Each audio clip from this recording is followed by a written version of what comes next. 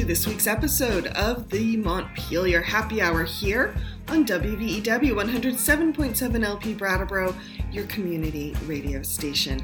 I'm your host, Olga Peters, and this is the show where we talk about how everything in Montpelier shakes out for the rest of us.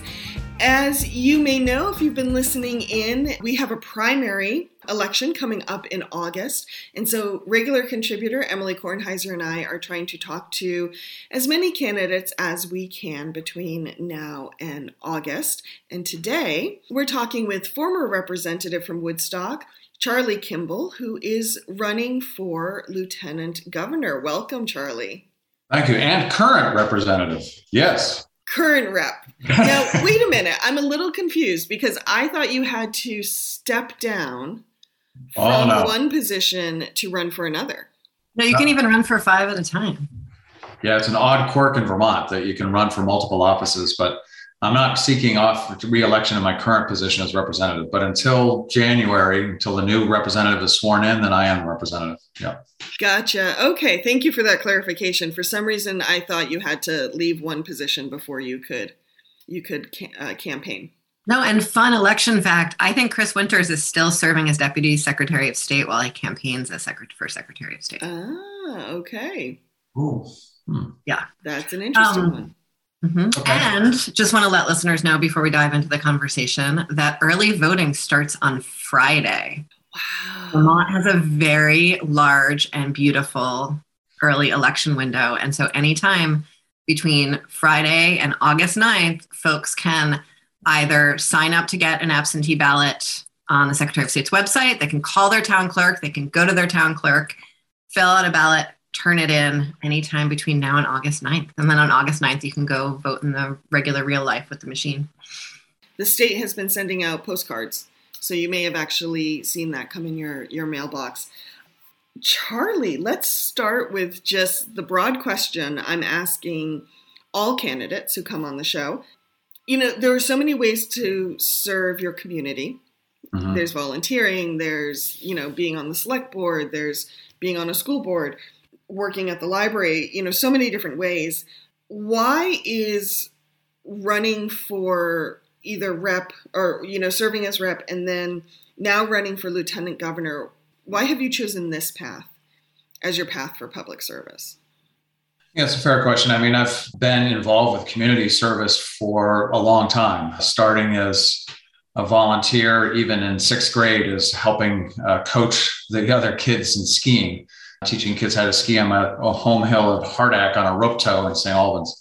But since then, I've been involved with the community, serving on boards, serving on the board of trustees of the St. Albans Public Library, village trustees in Woodstock when we moved here, several different Rotary clubs, service organizations, the treasurer of countless organizations, Pentangle Council on the Arts, Good Neighbor Health Clinic. I'm not the treasurer on that board, King Street Youth Center. So I've served in a variety of ways already. And then when I ran for the legislature 6 years ago, it was an opening, it was an opportunity to really represent my community and do more work for the community in the state legislature. And I have to say that's been really rewarding in the sense of being able to help constituents navigate state government. And sometimes it can be very confusing for citizens to figure out, who do I contact about this? Or can you help me do that? And that's been very rewarding. I've enjoyed that part of the work.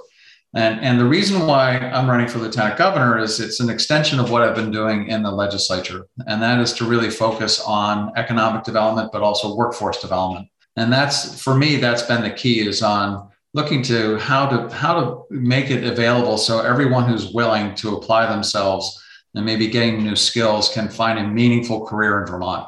And that's something that really falls between different agencies. It falls between different committees in the legislature. There's not really a great coordination among them, even though there are efforts to try. We have some excellent programs in Vermont. We have some excellent agencies. But what often happens is that people fall through the cracks in terms of kids coming out of high school, people that come back from college without a degree, with debt, and they're trying to figure out, what do I do now? Or people trying to reorient themselves as to where they want to go. And that is about workforce development and training. And that's where my focus has been in the legislature. Just completed another major bill on that this year.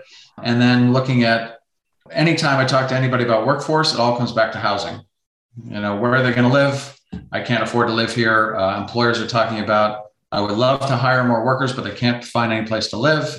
And we know that the affordability crisis is very much alive and well in Vermont in terms of housing and childcare, the everyday cost of life. So those are the things that have compelled me to try to do that work on a state level. And while it's in the House, where I've served for 6 years, you get to focus on one particular policy area, and you get to know that area really well. And the issue of workforce development is across a lot of committees, whether it's education, healthcare, workforce development, and economic development, and general military affairs. So it's all these different committees. And I look at this as an opportunity to really be able to focus on that and try to make an improvement there. So that's why I'm running. Mm-hmm. Thank you, Charlie. We had talked about when we were scheduling this show about different policies. And one area you have focused on is rural economies. Yep.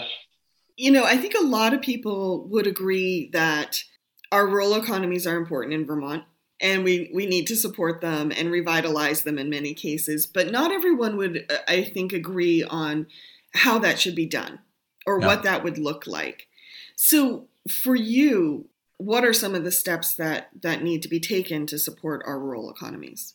If you think about it, and when we got the new census, there was great anticipation that we would find that all of Vermont had a decline in population, which was actually not true. So we had a 2.8% in our overall, 2.8% increase in our overall population. But we did have 3 counties in Vermont have a decline in population from 2010 to 2020. And we've had a lot of towns within those more rural areas have a decline in population. And that's one measure as to whether or not those communities are vital or vibrant. So if you think about community and economic vitality in rural towns, that's something that a group of us in the legislature, we call ourselves the Rural Economic Development Working Group, or Red Wing. It's easier to say Rural Caucus. So we've been focusing on what is it that we can do to help grow and sustain the economies in rural Vermont. And part of it is looking at those industries that are operating in rural Vermont. Things such as the forest products industry, things such as diversified agriculture, outdoor recreation, that you can find and thrive in rural Vermont. But then we also talk about poverty. And the further you get from a population center, the greater poverty you encounter. And that is because there aren't the same kind of job opportunities, but there aren't necessarily the skill sets among the folks that are working or living in rural Vermont. So I think it's a few things. One is to make sure that the people in rural parts of the state have access to kind of skill training and education that they need in order to qualify for a better paying job. The second is we come back to the issue of broadband, and it's an easy answer to a question that's very difficult to solve, saying, well, let's just connect everybody. And we've allocated a lot of money in the legislature to be able to bring fiber to the home or the business. And I think in 3 to 4 years, we're going to see incredible connectivity because of the work that we've done. There's a lot being done in the communication union districts. So those are some of the things. But we also have to think about the vitality of that general store. And in a lot of communities, they struggle to stay open because we've had a systemic change in how people buy and how people communicate and how they socialize, how they get educated, how they get their medicine. So all those things have really changed the fabric of our community, and especially in rural Vermont. So even our school system, and I'm sure Representative Kornheiser can talk to that, is studying the details of how we fund our schools and what schools are still open. So before we jump into schools, I want to sort of go deeper on one thing you said. So when you first started talking, I wanted to interrupt and say, like, okay, can we even define rural here? So, by any measure outside of the state of Vermont, pretty much anything except for downtown Burlington is considered rural, right? And then, sort of other definitions of, say, the suburbs. In most universes, Brattleboro is considered, even downtown Brattleboro is considered rural. However, downtown Bellows Falls is not, because it is denser than Brattleboro. very strange. Huh. But I think there's the lived experience of when they rural, and then there's what sort of population density means. And then there's this idea that sort of rural is a place with less opportunity, which would definitely encompass pretty much everything outside of Chittenden County. And then as we sort of go from there, you laid out this economic argument that people are sort of the way for people to access better wage jobs is to get more training. We can talk about that more later. Certainly disagree with you on that, but you know that already. Yes. But what I'm curious about to dive into is we started this conversation with the question of vitality. Mm-hmm. And vitality isn't just about the economy. It's about how people gather and communicate and all of those things, right? It's about how we come together, how we govern, how we play, how we meet our neighbors, how we do all of those things. And I think in that case, by any national measure, our rural communities are more vital than most other places in the whole country. Mm-hmm. But there's a lot of sort of slippage there, and I know that you've done this diner tour, which is adorable. And I just saw in Vermont Digger that one of the diners in your neck of the woods is actually closing. Mm-hmm. And so, I remember when I first moved to Vermont 20 something years ago, I'm really just going on this path. When I moved to Vermont more than 20 years ago, the phenomenon of the older men sort of gathering at the gas station for coffee or gathering at the coffee shop for coffee, but often it was sort of a gas station, coffee shop, general store thing. The coffee clutches in the morning. Yes. Yeah. It was totally fascinating to me. Not something that I saw growing up. And also sort of this delightful intergenerational opportunity as these older men are sort of watching over everyone. But, it's not just that we don't have places to gather and we don't have people who want to do that kind of gathering anymore. Even I don't think the business model of the general store is one thing. And I think that's quite solvable. And I think a lot of communities are solving that. And I think that would be interesting to talk about. But there's sort of the other piece of it, which is, do people actually want to do that kind of gathering? Do people want to do a different kind of gathering? Are we creating governance and social opportunities for Vermonters that might want things to be different?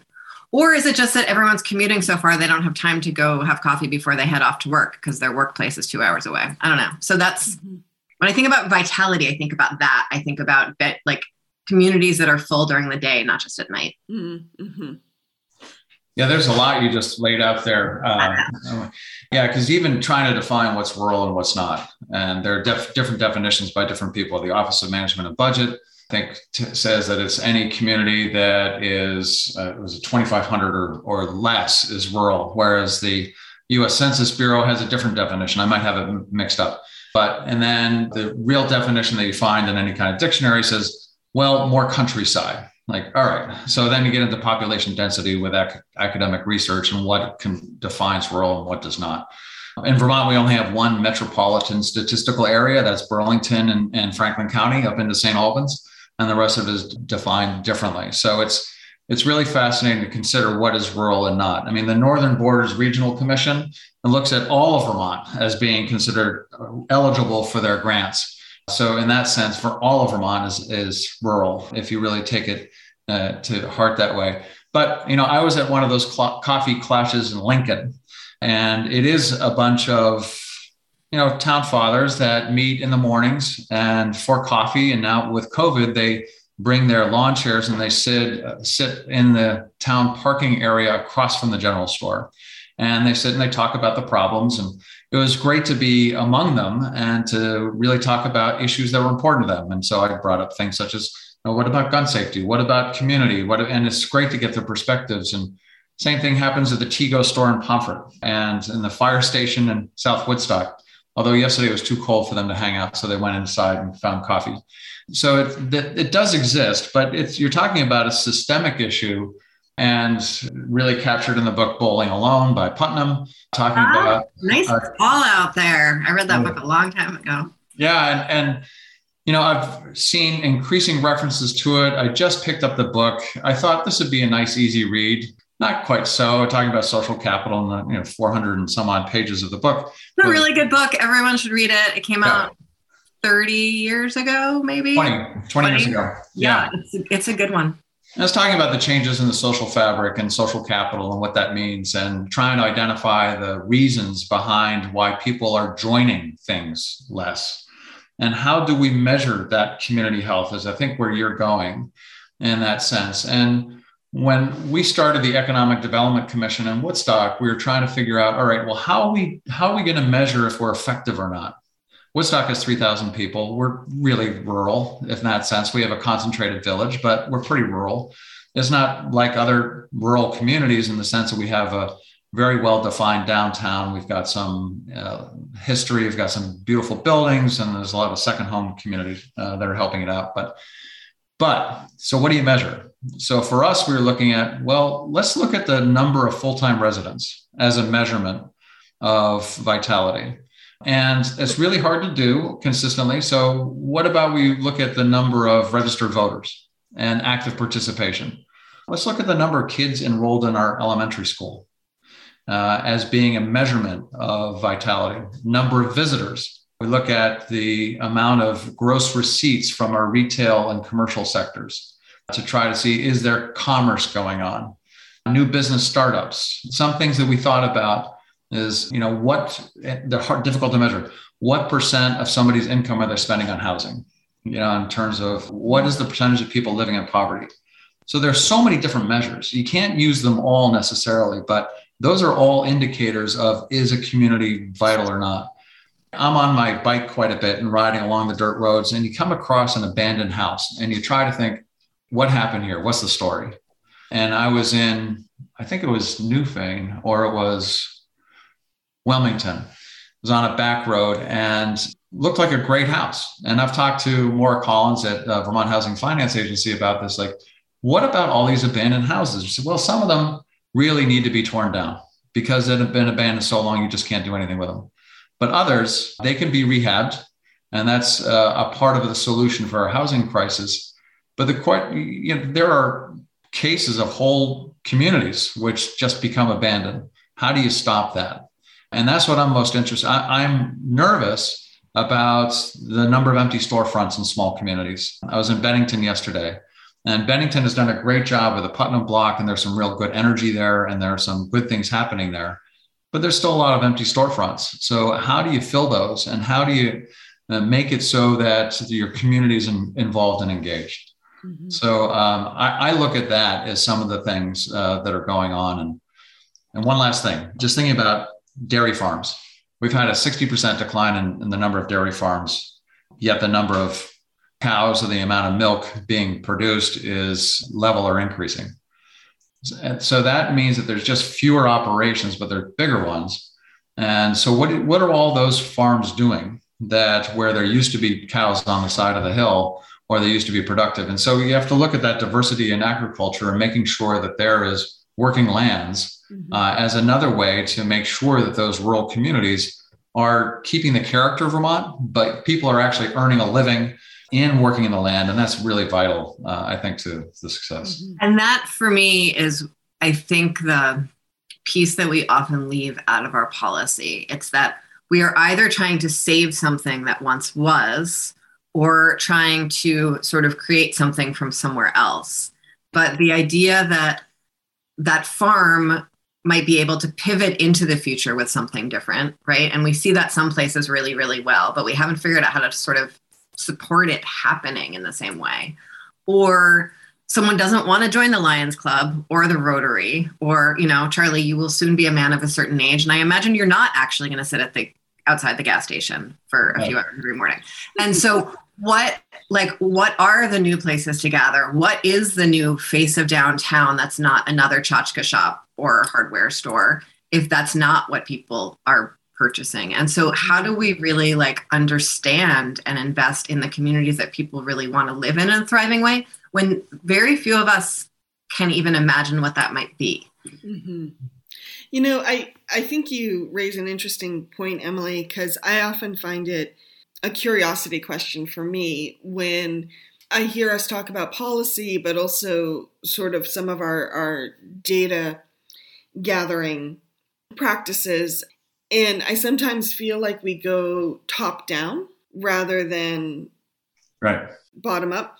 For example, when I hear conversations around workforce a lot, I hear a lot of folks talk about like, well, this business needs these type of skilled workers and this business needs these type of skilled workers. But I have yet, and maybe it's there and I haven't seen it, but I have yet to see a study that says, okay, let's look at X community. What skills already exist? And what do we bring to match those skills rather than assuming that everyone needs to change their skills to meet a specific business?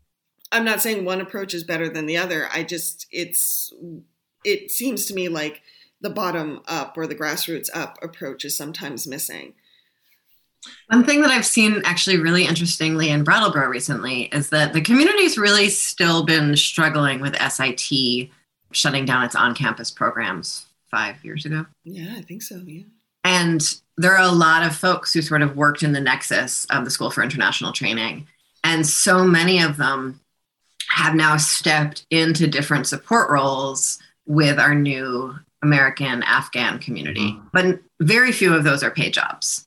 But as that develops, as people sort of find their way, as some of the organizations that are supporting these folks become more formalized, there are sort of job opportunities there that really match the skill set that a lot of folks in our area have. Mm-hmm. And there are more ways we could do that in a more conscious way than we often do. Good point. Yeah, and Olga, to your point about bottom up, I mean, it's one of the programs that we launched last year in the legislature is called the Better Places Program. And the idea is really to have communities lead that process of really invigorating public spaces and using some crowdfunding and using some state dollars and guidance to help transform public spaces. That's happened in Brattleboro in some places. And that can happen in a lot of communities, but it's not to be top down, but to be really from the community. And I think about some of the rural areas, and the diner that's closing in Quechee is a tough location. It hasn't been successful for any operator there. Yeah, and yes, that's also a thing. Yeah, but then the question I think becomes: can a good operator or can someone with passion run a business that overcomes some of those obstacles? And the answer is yes. The build it and they will come. Years ago, when I lived in St. Albans, my parents loved this particular restaurant in Montgomery, and it's called Zach's on the Rocks. Zach was a phenomenal entertainer, chef, and had this thriving business in the middle of nowhere. But it brought people there, and it was incredible. So you think about Hill Farmstead up in Greensboro as being this beer capital of the world because of the people that are so passionate about what they're doing in rural Vermont. So I think there's great examples of where someone with an idea that receives either the support of the community or they're just able to harness that energy on their own, they can make a significant difference. So we can't underestimate the ability of individuals to transform their own lives, but also their communities. So to your point, how can we support them? How can we support those transformational moments, those ideas in rural areas of the state? And I think we can to just capture people's imagination. We have just a couple minutes before the end of this section, before we have to go to break. Thanks. I just wanted to add that, I think, yes, we can capture people's imagination. I think we can also make the enabling environment for folks to sort of bring their ideas to fruition a lot clearer. A positive, strong regulatory framework makes a huge difference in terms of what, I think one thing that we see all the time in Vermont, we've talked about this before, Charlie, is that someone has an idea, they are an inventor, or they're very good at a particular thing. That doesn't mean that they're particularly good at business or particularly good at HR or particularly good at navigating environmental regs. And they don't necessarily need to be if they could find that information and that hand-holding somewhere in their community. And very often they can't. And I think that would be a fun thing to talk about after the break. Mm-hmm. Fantastic. Thank you. So the Montpelier Happy Hour will return on WVEW 107.7 LP Brattleboro, your community radio station. So stay tuned.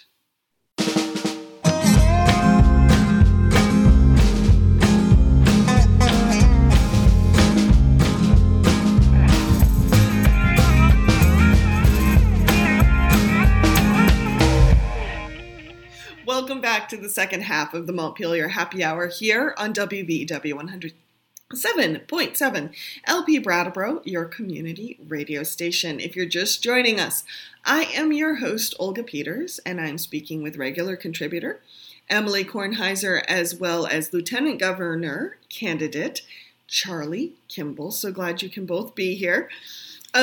We have been talking about rural vitality and what it, in the first half of the show, we discussed even like how do we define vitality? How do we define rural? And, Emily, some of what you said made me really think that, in some ways, growing up in these small communities like I did. So I spent most of my childhood in the big population of Wilmington, which was huge compared to Whitingham. And then right over the line, I also have deep roots in Heath, Massachusetts, where my maternal grandparents had a farm. And my paternal Meme and Pepe had a general store. And so I, as a child, figured I would grow up to either be a farmer or own a general store. Part of me still wants to own a general store. I loved I loved Peter's General Store. Anyway, and to me, it's so much what we're talking about. It's like something you feel, which does not help the conversation at all when we need to talk about policy. But yeah, this sense of community, I think, is what I have taken away from my years in these smaller towns. And I'm going to turn it over to Emily because the recycling truck's picking up outside my window. And that's, we could talk about waste disposal in small towns. I think that's actually an interesting question. But before we do that, I just want to say that the views and opinions expressed here on the Montpelier Happy Hour are those of the host and the guests and not their employers, nor the radio station, nor TV station that those views and opinions might be broadcast through. So going back into the conversation about rural vitality and right before the break, I brought up an idea that I don't remember anymore, but perhaps you remember it, Charlie, as sort of a conversation to continue into this one. Do you, by any chance, remember what it was that I was talking about? No, I was so riveted on the next subject matter of coming up with a new cocktail using rural ingredients. I do not properly recall the specific question where you were going. Okay. Oh dear! We didn't have to get drunk to forget our train of thought. Oh no! You know what it was? I remember now. It's actually related to the garbage disposal. It's related to sort of what does it take in a state with very few people, and some degree of sort of centralized population and government, to really meet people's government needs. So we were talking about sort of how to help small entrepreneurs or employees navigate getting their sort of legal and process needs met, right? How do people learn how to get through environmental regs and be good human resources custodians or be, employees who know their rights? And how do we do that in a way that people can access real people? Or how do farmers get technical assistance down here in Southern Vermont, right? Where people can talk to real people so that they feel like they're having real conversations and really know things, given that there aren't that many of us. And so it's sort of hard to have a person for every person all throughout the state when there aren't that many of us in any part of the state. And so that's solving that problem feels really important to me. The more I talk to constituents who sort of are trying to pivot their businesses or trying to find a new career path, I find myself often saying I know this one person who does this here and you should talk to them. But really, I know 40 people and a whole agency in Burlington or Northampton that you should go talk to. And that's hard to sort of send people out of community to solve their problems. I think there's a couple of things. Well, one, just in terms of leveraging the systems and the technology that we already have. And we can do a better job as a state. And we're certainly trying to move that way with establishing a single business portal for business owners or interested entrepreneurs to find the answers to the questions that they have so they can access it online. It doesn't do everything, obviously, because you still need to get to a person when you're frustrated, you can't find what you want on that internet site. And we've all been there. It's like, I just have this one question. Can you answer it for me? So part of it is the information that we can make available to people searching for it. And I think we're moving in that direction pretty well with that single business portal. We worked on that in the legislature to try to make that easier. The second piece, in terms of like training available for technical assistance for farmers and for businesses, part of the new plan for the farm to plate next decade that was published last year was to really increase the number of people available to provide technical assistance for those folks in smaller agricultural enterprises. So that's definitely a plan. UVM does a pretty good job with extending its extension service. And also there's the farm and forest viability work that's been done through VHCB and also assisted by UVM. So there is that question. UVM would like to be that single door to call through its Office of Engagement. Charlie, I know about all those different offices, but because of being on the Commerce Committee, but I can barely even keep them straight in my own head. I can't, in fact, like handing that to someone as like here's the suite of options for you. We almost need like a 211, but for entrepreneurs. Yeah. Well, and then locally, I mean, it's really the regional development corporations that should be providing that. And I think BDCC does a great job of connecting people to the resources they need. But even to get somebody that is in as an entrepreneur, who do you call? Do you call BDCC and they can point you to everybody? So I would hope that the Brattleboro Development Credit Corporation has enough of a name recognition and an establishment so that people would easily go to them.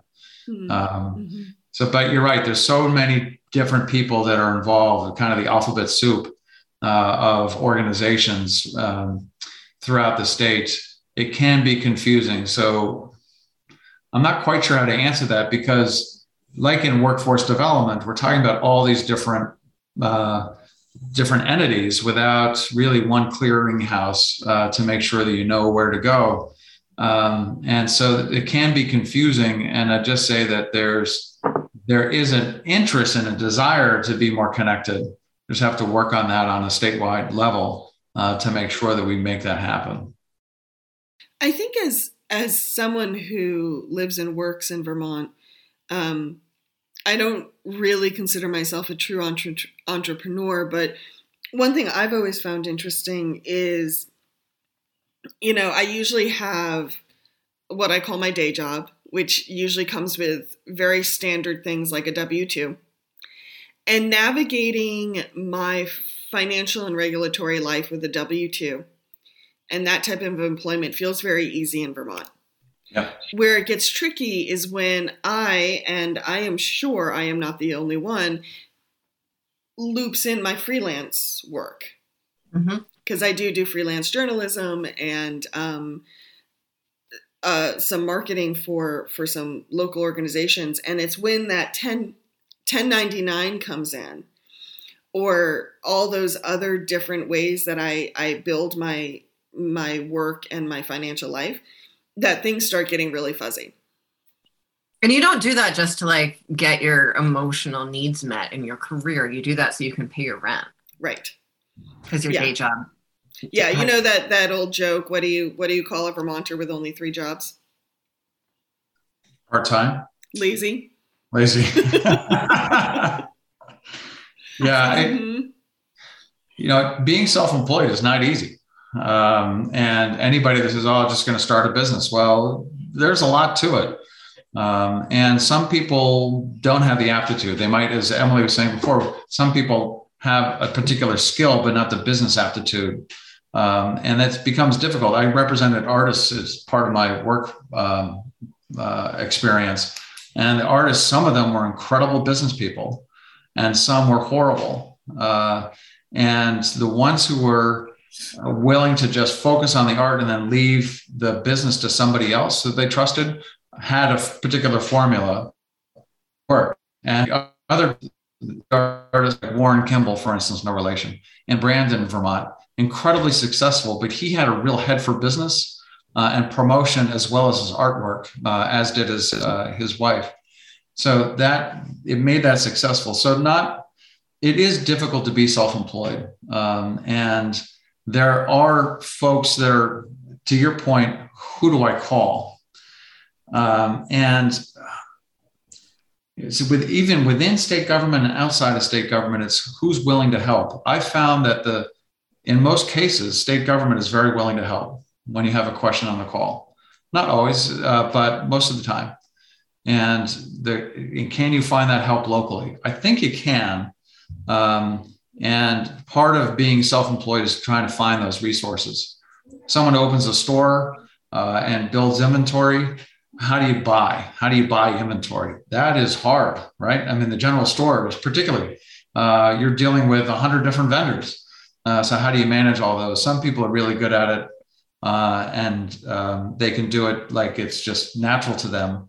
And others have a more difficult time.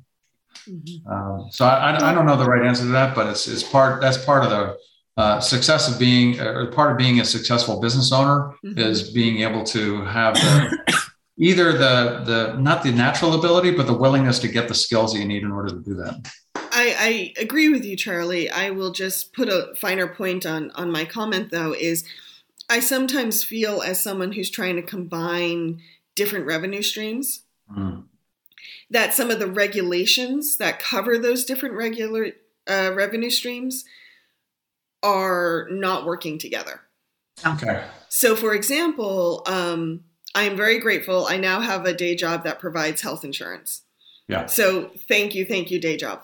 But before that, I was going through the marketplace. And when you're a freelancer, your income does this throughout the year. And even with a day job, my income did that. And there's this expectation that every month I would call the marketplace and say, oh, my income's changed, so change what I'm paying on my premium. Yeah. Yeah. Like, I don't think the state has time for that. I certainly, my head just kind of imploded. So that's what I mean by there's some regulations that just, I don't think support, like what I would call non-traditional W-2 jobs. One of the things that I think is really interesting about how we solve those problems sometimes is that for an employer or for a business most of the systems are designed around annual income and your total annual income, and maybe measured in different ways. Like, is it AGI? Is it what, is it after withholdings, whatever it is. But that's sort of on the annual basis. And then, but for most sort of reasons you would talk about your income on the personal level, usually related to accessing some sort of state benefit, or even filling out financial information, say for, school lunches or your kids, your kid school figuring out their tax liability. All of that happens on the month-by-month basis, or even sometimes on the 2-week basis. And it's still built on this sort of assumption that every family has a single paycheck, which has probably never been true in Vermont, but isn't even true in most of America at this point. And it's really somehow at a higher income level, sort of the annual is trusted. But at a lower income level, there's sort of the need for the 2 weeks or the month. And it's hard for unemployment insurance. It's hard for accessing healthcare. It's hard sort of across the board. And it is like, it's never designed around this idea that we are sort of like complex people with complex lives and complex, streams of money coming in. Mm-hmm. Yeah. So making it simpler, I think, is what you're saying too. Simpler to administer. And then oftentimes you get into the discussion about, well, if you made it simpler, there's going to be some times in which you're paying too much or paying too little, but does it all even out in the end? Probably does, right? So how can you make that work? Interesting discussion. Yeah, whether it's rural or non-rural. Right. Yes, but I think one of the reasons that this is sort of particularly acute here is because it's sort of a long-standing Vermont tradition to have, because there is sort of no one thing that will work for most people. We are patching it together because resources tend to be spread thinner. Yeah, I mean that joke about calling a Vermonter with only 3 jobs lazy, I always come back to that joke when I think of my working life, because in some ways it's not funny. No, I don't think it's even a little bit funny. But it symbolizes for me how deeply embedded in our culture this idea of patching it together and making it work, and that kind of baling twine and duct tape ethos. We even do it with we don't just do it with our farm tractors. We do it with our financial lives too, which is a whole host of problems in of itself. But like I said, I think it speaks to something that has been such a necessity for so long. It's become a tradition, and even one that we try to joke about. Yeah, you're right. I mean, I've had times where I've had 3 jobs as well, and including the legislature. And part of that is from my own doing. And I think a lot of us, I know this person who is in a position to have more responsibility working at her employer and chose not to because she wanted to have a different balance in her life. So it was a decision she made. And for me, it's also been decisions. I mean, I've had 4 different careers, and I'm not alone. I've talked to a couple of other people who've had the same type of thing, because it was, all right, I want to do something different now. Where I've always admired the people that could know that they were going to do the same thing for 35 years and retire. And that in Vermont, there seems to be that tradition of, well, let me change something up a little bit. And so some of it's of necessity, some of it's by choice. Would you agree with that? That deep tradition I was talking about, I think it's more about necessity. I think you're right. I think there are people who are making choices about work-life balance, but particularly that tradition. Yeah. And that kind of long-standing tradition, I think, was more about necessity than choice, because there weren't always places where you could get a job for full-time job, right? Yeah, and have a pension at the end of it, you know. Yeah. I don't know. What's your thought, Emily? I think there's by necessity, and then I think that for a lot of people, what looks like choice is also sort of part of necessity. Like, how long are you going to just wait tables? Given all of the other ways that impacts your life. And maybe you're going to sort of split up waiting tables with working part-time at the health department. But you can't actually work full-time at the health department because you need to pick up your kids from school at 3:00. And that's not a lifestyle choice. It's that there's actually no after-school care at your school because of, rural Vermont schools can't provide all services at this particular point, or aren't providing all services. And so it looks like a choice to sort of pivot from one to the other, but it's the only choice that's sort of available to make life actually workable for folks while they enter different phases of their life.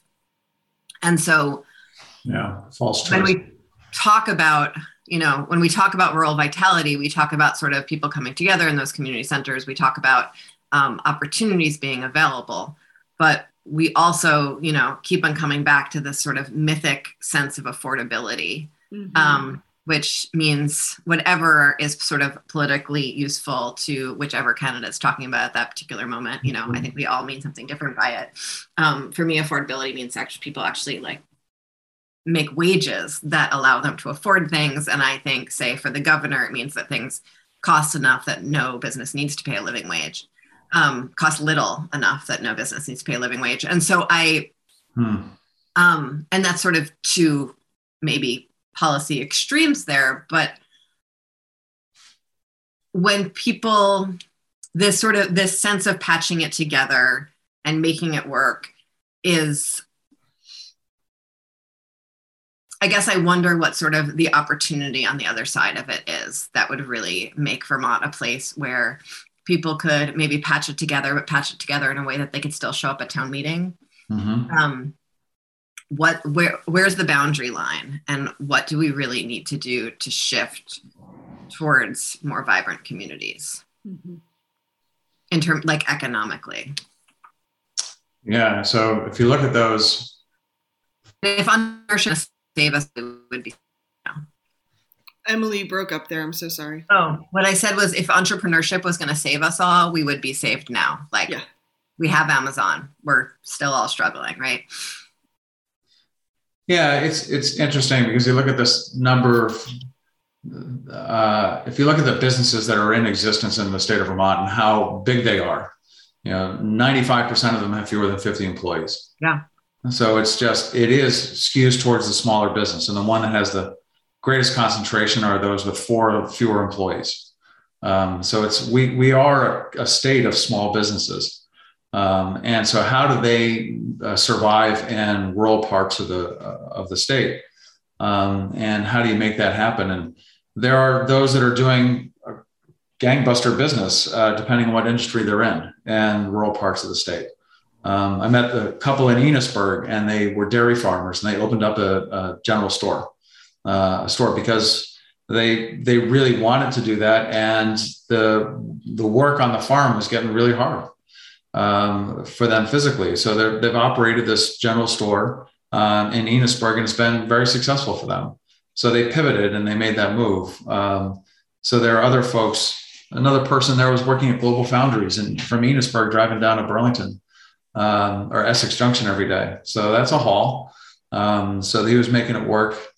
So there are opportunities in rural parts of the state for sure, either for small business owners or for people that are looking for a full-time job. Still the state of Vermont, if you think about it, when I last checked, there's 28,000 job openings in the state. I can't tell you how many of them are full-time or part-time, but of those job openings, there aren't enough people that are applying for the work. So I think there are those opportunities. We still do have that affordability crisis, which is the price of housing, price of childcare, price of gas right now, home heating fuel. And can people actually save money and put it in the bank for their retirement, for education, for the rainy day, for the vacation they want to have at some point in time, for buying a new house? And so that becomes really a question of, are they earning enough money? To your point, Emily, yes, it is a matter of earnings. It's not just the cost, but I mean, housing costs are out of control right now. That's a whole different subject.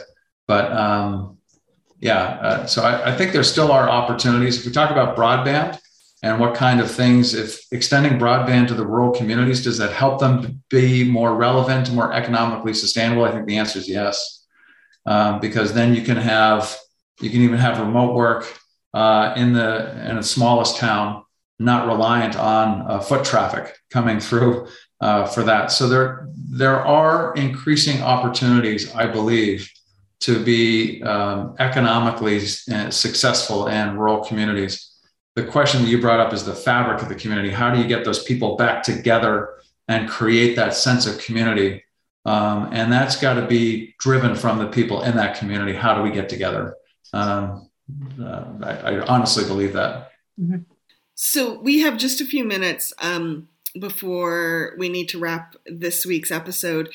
So, Charlie, another question I've been asking every candidate so far that has come on the show is, is there one policy that you would like to enact that you believe would make Vermont work better for everybody? Just one. One. It's the worst question. Mm-hmm. There have been so many policies either voting on or promoting. That is a tough question to ask or to answer. Can I say something while you think? Is that helpful? Yeah. I was going into the Putney Co-op the other day, and I think middle school, maybe high school student was standing outside with a microphone and her dad sort of off on the edge, and asked everyone if they could, was sort of asking everyone who went in if she could ask them one question. And I said, sure, all sort of spunky and excited to talk to this student. And she said that exact question. What is one policy that you would enact had no idea as a legislator. It was asking everyone, what's one policy you can enact that would have the most change in the world? And I just full on panicked. Poor student. And I was I don't know, I'll think about it in the store and come back out. But it was just everyone else just had a super easy time. She'd ask them the question, they'd answer, they'd carry on. And I was I can't, the world's too complicated for that answer. So anyway, Charlie, what's your one policy? What's the one silver bullet? Well, when I started running, I didn't say it had to be a silver bullet. Thank you. Yeah. One policy. When I started to run for lieutenant governor, it was all about workforce development, and it quickly became a conversation about housing. And so, if I was able to affect one policy, it would be about long-term affordability of housing. Mm-hmm. We have some things in place with shared equity arrangements. I would like to see more arrangements such as that to keep housing permanently affordable for the residents. It not necessarily requires new law because the law already exists to allow for it. But if I was able to allocate some additional funds to make that possible, because it does require funds to maintain something as permanently affordable, that would be it. Because it comes down to, do you have a place that is a quality place to live where you're comfortable and you can afford it? And we need more of that housing availability for Vermonters in order to move forward. Thank you, Charlie. Charlie, if folks want to find out more about you or your campaign, where can they go? They go to charlieforvermont.com. Yeah. See, aren't you glad I made you not sit in front of your sign? Thank you so much. Yeah. This is my website. It has links to different social media as well, but love to engage with people about what's on their minds. Really appreciate the opportunity to be with you today, Olga and Emily. It's great to be in Brattleboro virtually. Thank you for joining us. And as always, Emily, where can people find more information about you? Folks can go to emilykornheiser.org, where you can find links to all the socials and my email address and ways to get in touch. And I would also like to put in a plug. We're doing events every 2 weeks on the Common. It's a collaboration between a bunch of different organizations. But every other Wednesday until the primary, we're having some pretty robust Meet the Candidate events. We're inviting all the statewide candidates down, as well as all of the county-wide candidates, for some robust conversations, some debates. This next event is going to be a game of political Jeopardy, which I'm super duper excited about. So that's a week from today, the 29th, on the Brattleboro Common from 5 to 7. And so folks can find that by finding me on Facebook or Instagram or Twitter or Front Porch Forum, or posting about it everywhere. But it should be a really fun event if folks want to turn out for it. That sounds wonderful. Great. Thank you. And as always, you can find the Montpelier Happy Hour at 2 p.m. on WVEW every Friday at 107.7 LP Brattleboro. You can also find us on BCTV and at Emily's YouTube channel, at our Captivate page and our Facebook page. All of those are the Montpelier Happy Hour. So hope to see everyone next week, and let's toast before we go to rural vitality. Cheers.